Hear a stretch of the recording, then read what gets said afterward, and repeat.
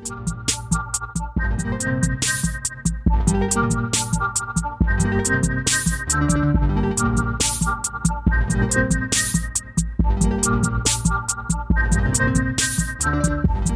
hello everyone, this is Scott McNamara with What's New in Adapted Physical Education. Sorry, I've been off the airwaves for a short period of time. I completed my dissertation, so I am technically now Dr. McNamara, but sounds so strange coming out of my mouth. So anyways, I'm going to do an episode in the near future that's going to detail some of my dissertation, some of my findings from my own research, which we'll do a quick one-off podcast episode on that. But this podcast is a little longer in format, so we're going to get started right away. And I have Tony Bader from the Seattle Public Schools and Dr. Susanna Dillon, my dissertation chair and a professor at Texas Women's University. And we're going to talk about APE endorsements at different levels. So we're going to get started right away. I'm going to have you all get started, and what I want you to do right now is I want you to just give me a brief bio of who you are. So tell me kind of, where you're at, your experience a little bit with APE. So my name's Tony Bader, and I am an adapted physical education specialist at Seattle Public Schools. I went to SUNY Cortland for my undergrad and University of Wisconsin-La Crosse for my master's in adapted physical education. And then I moved out to Seattle, where after 17 years teaching here, really trying to advocate because our state in Washington does not recognize the adapted physical education endorsement. And so really been working with NCPED and our professional organizations to try to advocate for adaptive physical education services enhancement within our state.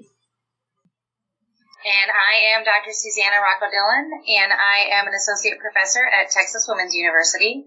I have been in the field better than 20 years now, and have moved from providing direct services and indirect services in the public schools in Texas to a position in higher education, including higher education in Michigan and now at Texas Women's University in Texas, and have been involved in public school direct service delivery as well as policy changes and policy initiatives and professional preparation of general physical educators as well as adapted physical education teachers and specialists. And I'm also the president of the National Consortium for PE for Individuals with Disabilities, and I've held that position for the past 4 years.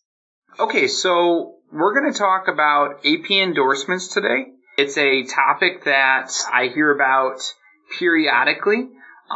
There's some states that have them, and there's a lot of states that do not, and then there's a whole bunch of variability within that. So I want to start off with a why. Why do we want APE endorsements? I think that's the first burning question that we need to tackle. So I say that we need adapted physical education endorsements for teachers to help standardize service delivery and to improve the outcomes for students with disabilities. We've had multiple professional conversations where we've talked about discrepancy in service delivery across the United States and the quality of services that are provided. The GAO report clearly indicated that for us, that our students with disabilities are getting services, but the quality of those services are not consistent with what their non-disabled peers are getting.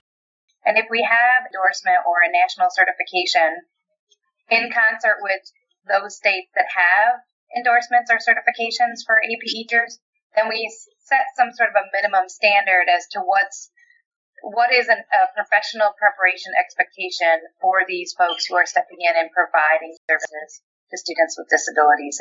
From the perspective of being in the direct services with students right now, I am in more of a consultative role, going around and helping teachers that have students with disabilities being put into their classrooms. And I think having the endorsement supports teachers more in than supporting their students. That there's actually instruction for students rather than just having students quote unquote, dumped into their classrooms, whether it's in a general physical education class or advocating then for a modified physical education class. So really meeting student needs, and that having the endorsement allows teachers to be trained, then to be able to advocate for their students' needs. I think we, as a profession, and I know the consortium was very heavily involved in this, or NICPED, we tried at state level to get a certification in all of the 50 states, and we met barrier after barrier after barrier, which is why the consortium then moved to a national level certification, so that at a minimum we had a way to say, yes, these folks have the knowledge of best practice and of the research and can use that to implement appropriate adapted physical education services. And so that's where we came up with APINS and with the national certification, because we weren't able to deliver it at every state level, which is what Tony's dealing with now in the state of Washington. Yeah, and when I'm advocating to special education directors and to districts, I think one of the biggest pushes that I see is, that funding piece for public education. And with an endorsement, I think I don't know if regulates is the appropriate word, but it actually gives some power behind saying that there's a need there. Because if there's not an endorsement, then districts have the flexibility to put whoever they want into positions that are not highly qualified, that have not gone through a professional prep program, and students aren't being served then. So I think why it's important to have the endorsement is it gives power to having appropriately trained teachers in our classroom serving students. It sets the bar for who is a qualified professional. This person has the content knowledge, has the expertise and the background, and can deliver the service that the school district has hired them to deliver. All right. That was a lot of information, a lot of good information. I firmly believe that people that work in education overall want to do good by the students. They want positive outcomes. However, the large majority of states do not have an endorsement, right? Why is this occurring then? If this is setting a standard and it's a positive thing, why are they not doing this?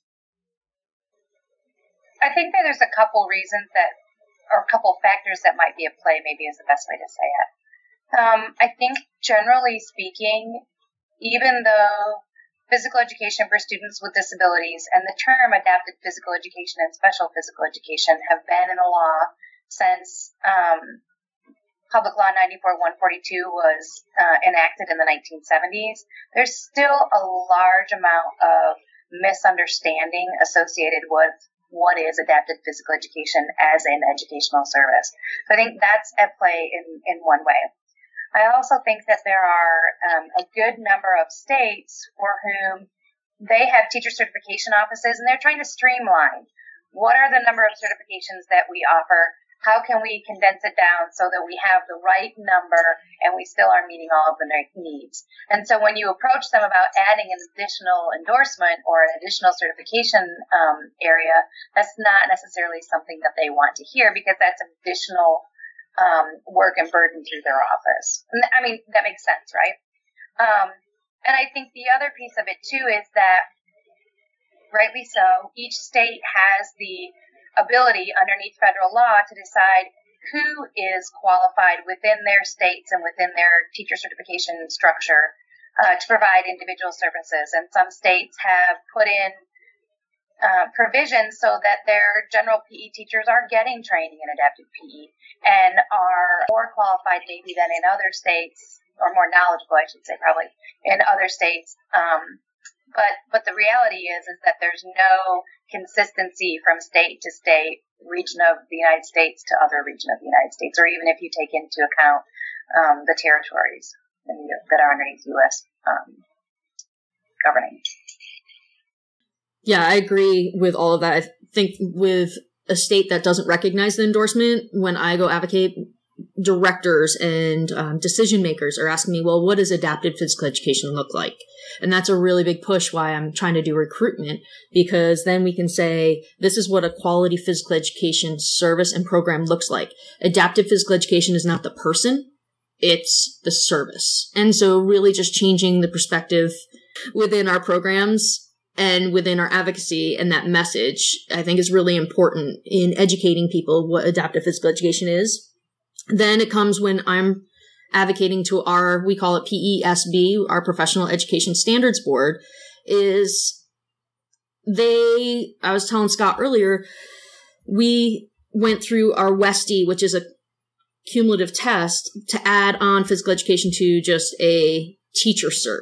And therefore, that's just for general physical education. And we had to go back and advocate to say, no, we want people to go through programs so that they can have the education and the knowledge of what do we want students to know and be able to do. And then on top of that, our adapted physical education endorsement. So if we lost the general physical education endorsement, then advocating for the adapted is going to be a subset of that and even harder. And what the PESB came to me and our organization saying is that it's how many people do you have that can be physical education teachers or adapted physical education teachers. So the accessibility to staff in the rural communities or even some of the urban communities. We have right now, I think, 10 job openings in our own district. So they're just trying to fill jobs too, besides just the budgetary implications. Tony, you touched on something too that's important, is that when we talk about a special education classroom teacher, it's pretty easy to describe that job role and prepare people for that. And it's then a little bit easier from a teacher certification or teacher licensure perspective to say that the individual has to be able to do X, Y, and Z. When we talk about adapted physical education as a service, underneath the umbrella of special education, it gets delivered in very unique ways in some places. Like, for example, I think of Pam Skogstad and her service delivery that she did in Alaska compared to what you're doing in Washington, compared to what my graduates may be doing in urban Detroit or in downtown Dallas. And it's very, very different. Some of the school districts choose to use a consultative model, like what you're using, and is used in like the Ann Arbor Public Schools, versus other districts that go to a more direct service delivery model. And so it's then a little bit harder to say, this is what they have to know and be able to do, and put that into language and have it check all the bright box from the university state licensure level to the public school district. Yeah, one of the things that I'm finding even in the consultative role that I'm in, I try to pick a couple schools to do direct service with too, because that's when I can show how having a specially trained endorsement has a benefit of students, because then I can actually teach and it's my responsibility for instruction. So I can then show directors, this is what adaptive physical education services are, because I have the control of that. When I'm doing consultation, a lot of times it's once a week I go in and I see teachers and I try to give them feedback. But even with that feedback, they're having a hard time implementing those services. And that's where I even say, with a consultative model, we need more professional development. We need more, the endorsement, whether it's through APENS or it's through a higher education university. Doing a 3-hour workshop is not going to change services. And so we really need to get into the endorsement, and professional development for all teachers if they're working with students with disabilities. So they can actually serve students rather than just included into the same four walls with their general education peers. Yeah, we have that happening very often across the United States, that notion, as Rizzo and company would have said, that functional exclusion. The kids are there, but they're not participating in a meaningful way. And it's only with, my way of thinking, it's only with good quality training and having the knowledge and skills on how to appropriately include or program for students with disabilities do we get to those improved outcomes for students with disabilities. So I think that's an interesting piece that you just brought up, Tony, too, about getting regular ongoing professional development and then showing that they have that skill and content. We've talked a few times before this. We were talking about, just taking a test doesn't mean you know something either. And I like the point that a 3-hour piece of professional development doesn't mean that you are an expert in something either. I like the APINs, but because the APINs does also require that you have so many hours of observation and hands-on teaching. And that's, a huge piece of actually showing that, hey, you are competent and you have some experience in this area. I've always found that there's a huge lack of even professional development, though, in our area that's given. So I don't know if that's a realistic option for us to create. Is the solution to have this endorsement always embedded within higher education? Or is it something that we can deliver through high-quality professional development, and is that available? I think in order to do the endorsement for a lot of the states that don't have the endorsement currently, we're going to have to do both. And so this is where I think, Dr. Dillon, your perspective is even more important. When I'm going to advocate in our higher ed universities of saying we need an adaptive PE endorsement that is also in your physical education or your PE program, they then have to go back to their dean and try to advocate for adding an endorsement and that budgetary piece. And so if it's infused as a nation that all PET programs have to have this basic amount of adaptive physical education credits, then I think that it gives more power to our profession. We also need to support those teachers that are already in the programs. And that's where I think having professional development and saying, well, if you are working towards your APENS, your CAPE certification, here are different opportunities we can do that. And whether if it's in their state organizations, whether it's aligning with higher ed universities or the Shape America regional and national conferences. And then I think everybody's supporting each other in those professional development opportunities and going back to some online opportunities too. I think there's a couple of things at play that Tony just touched on. When we look at in-service versus pre-service, I think there's a difference there. Our in-service teachers need to have access to more professional development with regard to APE. And the GAO report even touched on that. They said the school district said we don't have the funds to support that in-service component. But the other piece of it too is, quite honestly, there are fewer of us professionally prepared and trained to provide that in-service than the need. I mean, there's a critical shortage in programs that provide personnel prep in adapted physical education compared to what the need for APE services is in the U.S. And if we're going to move to something like what Tony is recommending, which I would actually support, that we have somebody in the physical education pedagogy or in the exercise science or kinesiology departments, however the institution of higher ed is configured, that have content knowledge in adapted physical education and adapted physical activity. But then we have to look at, again, that critical shortage. We don't have enough folks leaving with doctorates or even master's degrees from our programs to meet that need at higher ed, especially when most of our master's students are being placed in public school. There's some workarounds, obviously, but I think one of the big contributing factors to there being a shortage of in-service is the fact that there's a shortage of people who are adequately trained to provide those in-services and or to provide professional preparation at an institution of higher education.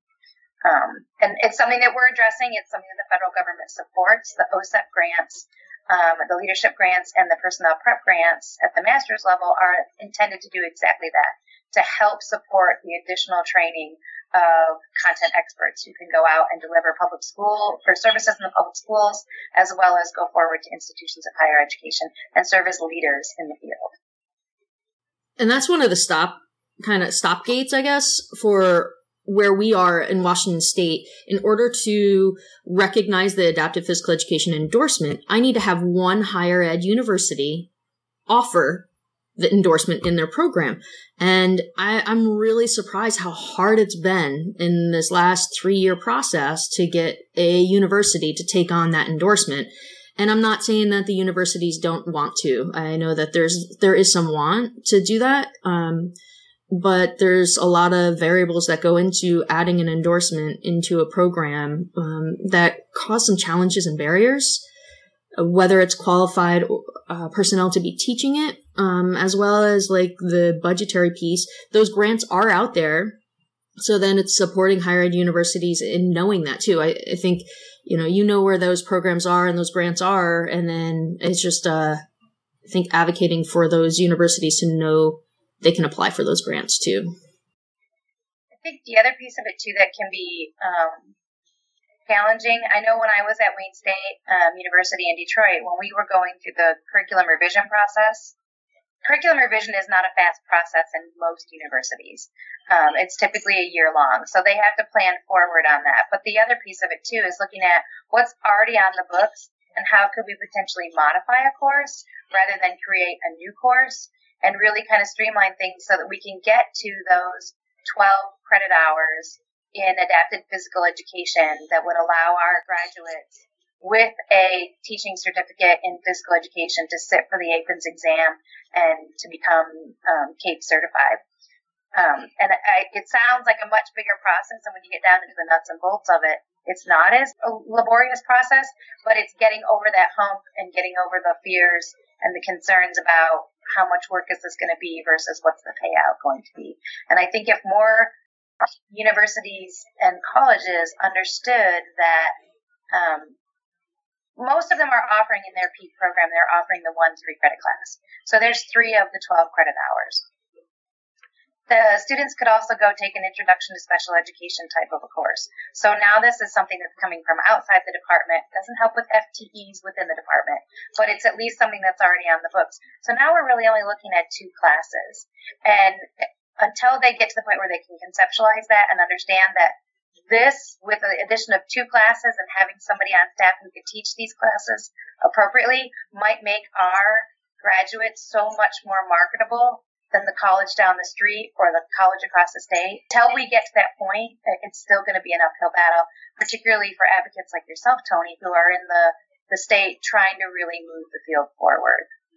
So what I'm hearing is this is a really complicated situation, which I think is a multiple prong thing that needs to happen at every state, as well as the advocacy at the nationwide. And we need to advocate strongly to our higher ed institutions, at our school levels, and with like professional development agencies as well. So, and at the state level, like of making sure that the endorsements are happening and such.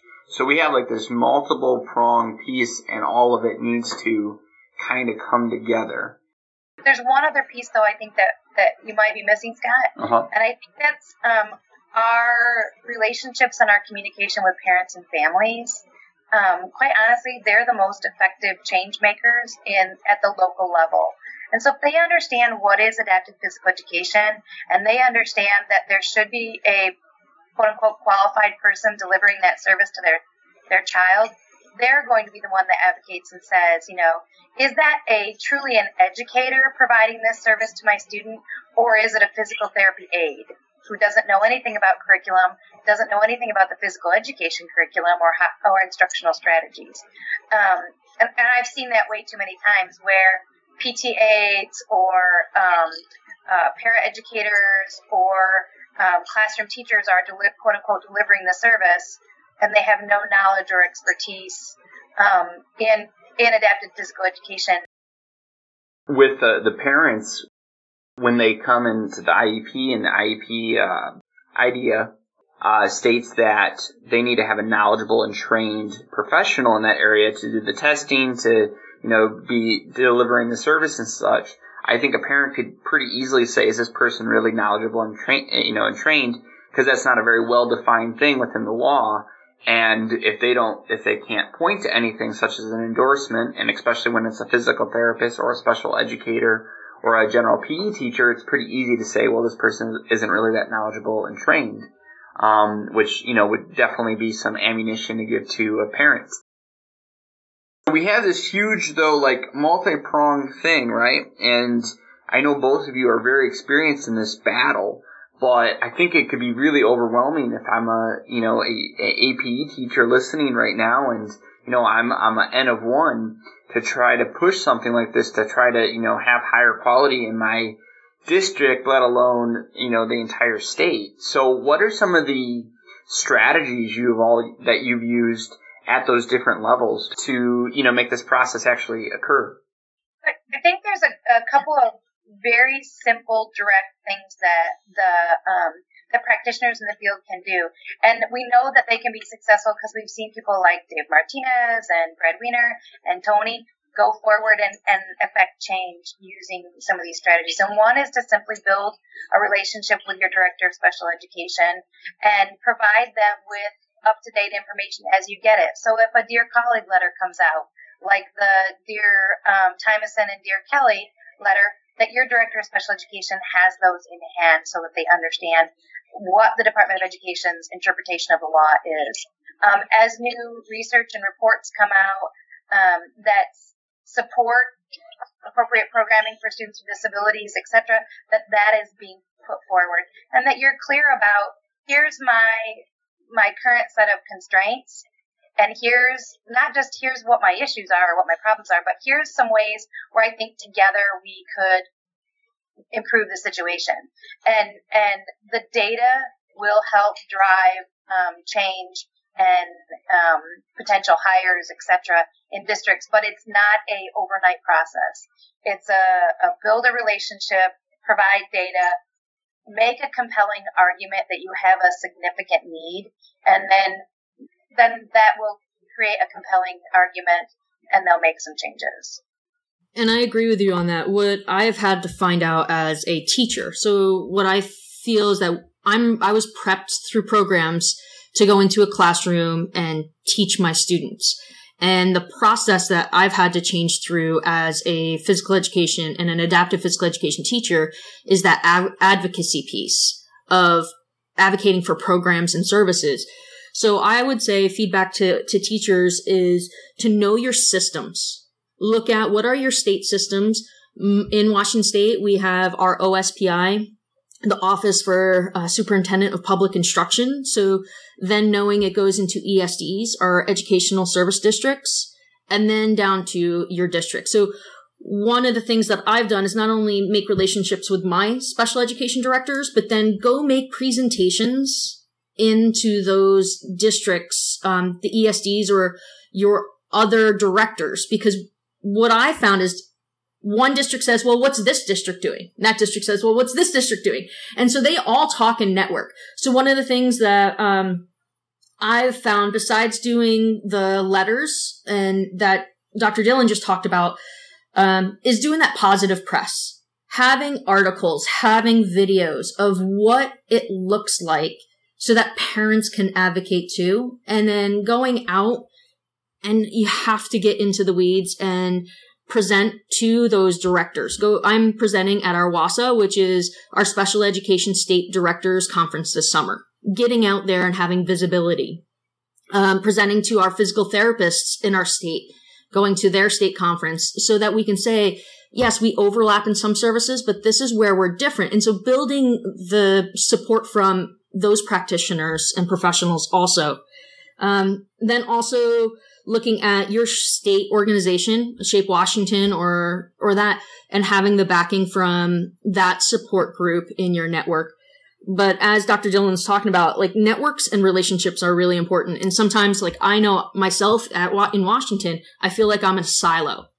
And so really looking at connecting with your network nationally. And people, Dr. Dillon's been really supportive. Garth Tymoson's been really supportive of me. Tim Davis, really connecting with people and like talking to you, Scott. And we're doing this podcast now. We need to get things out there. And so that's really important. Last year in Nashville, I presented a presentation where it was, let's collaborate. And people came, and I feel like that platform of having a national conference where we have so many people together face to face, we want to we need to have that time to talk to each other. And so I put in another proposal of let's have roundtable discussions where we can support each other, know what's out there in resources, know who can support you in different networks. And so I hope that that presentation gets accepted on the national level so that we can support each other in this adventure, I guess, this advocacy for our student services.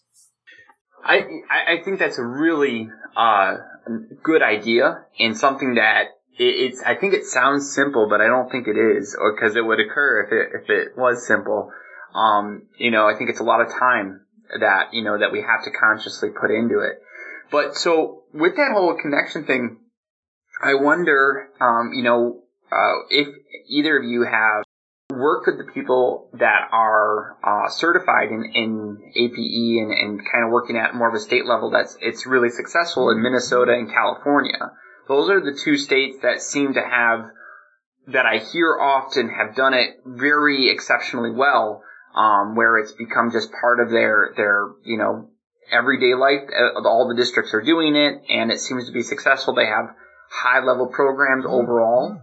Have you worked with them at all and asked them, for some support as well as to show your districts, hey, check out like what Minnesota's doing, how they've laid this out? It's pretty, they've done a nice job with that. California and Minnesota are unique examples of states that have high-level expectations for their teachers and a pretty intensive process before they are going to allow you to maintain a California teaching credential or a Minnesota teaching credential. And they also have a history of, from the beginning, being actively engaged, so to speak. So it's a lot easier to maintain status quo than it is to make change. And they have, from the beginning, been very hands-on in teacher credentialing and been supportive. So it's been easier for them to maintain that. I don't know if that's anything that a practitioner could leverage, if that makes sense. I think we are so involved in providing the service at the school level that it will take a handful of us to let go of that service delivery at the university level or the school level and step over into state administration or state governance, etc., to kind of influence what's happening at that level, if that makes sense. But I think Tony touched on something, and you're kind of alluding to it, Scott, that we need to do a better job of communicating with others who are in the same boat as we are and say, where were you successful and how can I use some of those similar strategies? And to not be afraid to ask for help. I think, quite honestly, what Tony did in reaching out to me while I was president of consortium to say, hey, this is what's going on in my state. How can the consortium help? How can you be of assistance? Is a big thing. There's a lot of PE teachers and adapted PE teachers that I've spoken to that I've said, well, just go talk to so-and-so. They'll absolutely help you out. And they're like, no, I read that person's textbook, or I know that person is on such and such board. They're not going to want to have time for somebody who's just dealing with a simple issue in their district. And the opposite is actually true. You need to feel comfortable going to the key people, the major stakeholders, and saying, I am having this struggle. Can you be of assistance? And 9 times out of 10, they will respond positively and say, yeah, here's what I can do, or here's who I can put you in touch with, because maybe that person that you went to go see wasn't the right person, but they do know the person who can help you more. Right. And so I think to jump on top of that too, right now we have the Special Olympics USA Games going on in Seattle. And so I went and volunteered yesterday and had the great opportunity to listen to Tim Shriver talk last night. I went to one of his forums, and I really appreciated one of the things that he said, just from seeing their success as an organization, but also the struggles, in that it takes so much to shift culture and to make change. And how he said that, and like how much power needs to go behind individuals with disabilities in having appropriate services. And I think that's a huge thing, because I know I've confided in you a lot, Dr. Dillon, about, I was like, oh, we're not having services in Washington State. Let me have a letter. I'm going to bring that to the director. And the director was like, well, okay. And how much work it takes to make small change, I think was really discouraging and disappointing to me. And I appreciate the support that I've had from all of you, knowing that that's a struggle for everybody. And I need to have realistic goals and expectations, knowing it's going to change little by little. And we can't get discouraged in that. You can't just say, well, it's the law, follow the law. That's not going to change the services. And so I think one of the things that I'd say to people listening to this podcast is lean on your support system, but also know that the change is going to move slower than you think. But celebrate the small successes, because it will, once the ball starts rolling, it will continue to roll. And to do it in a positive way too, not always be adversarial or aggressive with your approach. There are times to be strong and to advocate, but at the same time, I think that was a big learning experience for me trying to shift systems, is knowing how slow that process is when, where Minnesota and California, they have that historical approach. We definitely want to network with them, because when a superintendent or a special ed director says, what does this look like? We can then share and point them to those districts and those states. But I think being really realistic and encouraging and networking is really important in that. Now, I'm kind of pulling some of this conversations we're having to some of the recently past podcasts I've had, and there almost seems to be a theme going on a little bit about this communication. I had Dr. Rimmer on recently from Nick, where he's creating he's trying to create this large inventory of all the strategies that have been given to him the last 15 years from APE teachers and how they can be applied. So you can go on there online. I also had people from Region 10 in Texas come on and talk about the professional development that they give across the state and how there's such a huge need. And I just kind of want to tie that back to we need to find, for endorsement reasons, for support reasons, but we really need to find some way for all of us to be able to network a little bit better and on a regular basis. And I think social media is one way to do that, but I think that we need to do it maybe some other mediums as well.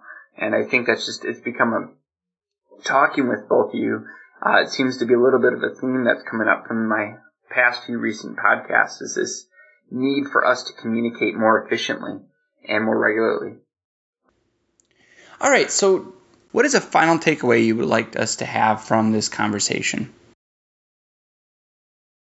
So I think, to me, to wrap that up, I think the question, one of your probing questions was, who does this benefit? So having the CAPE or the endorsement, and for me, it's it benefits the students in their safety, in their growth, and in their opportunities. It benefits the staff in the accessibility for their programs, for their performance, and for their comfort level of working with students with disabilities.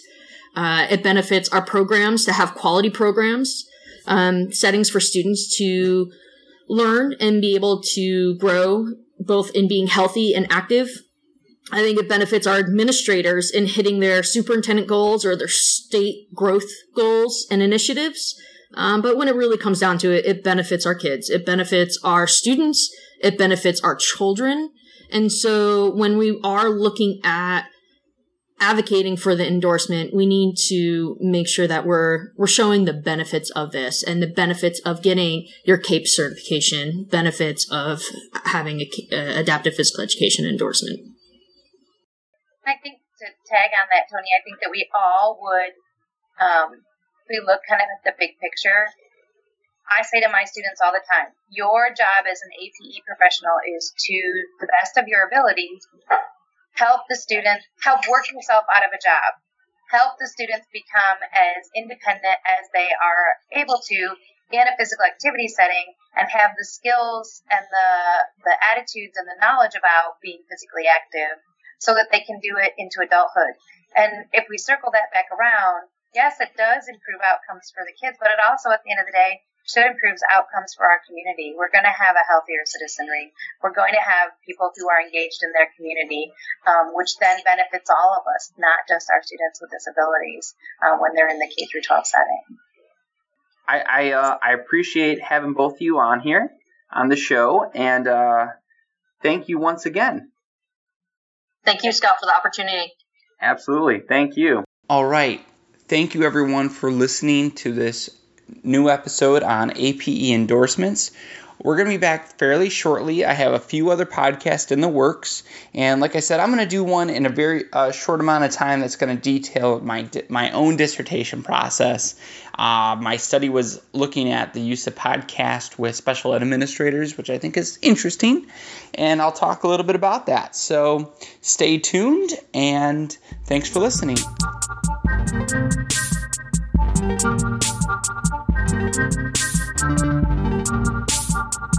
Thank you.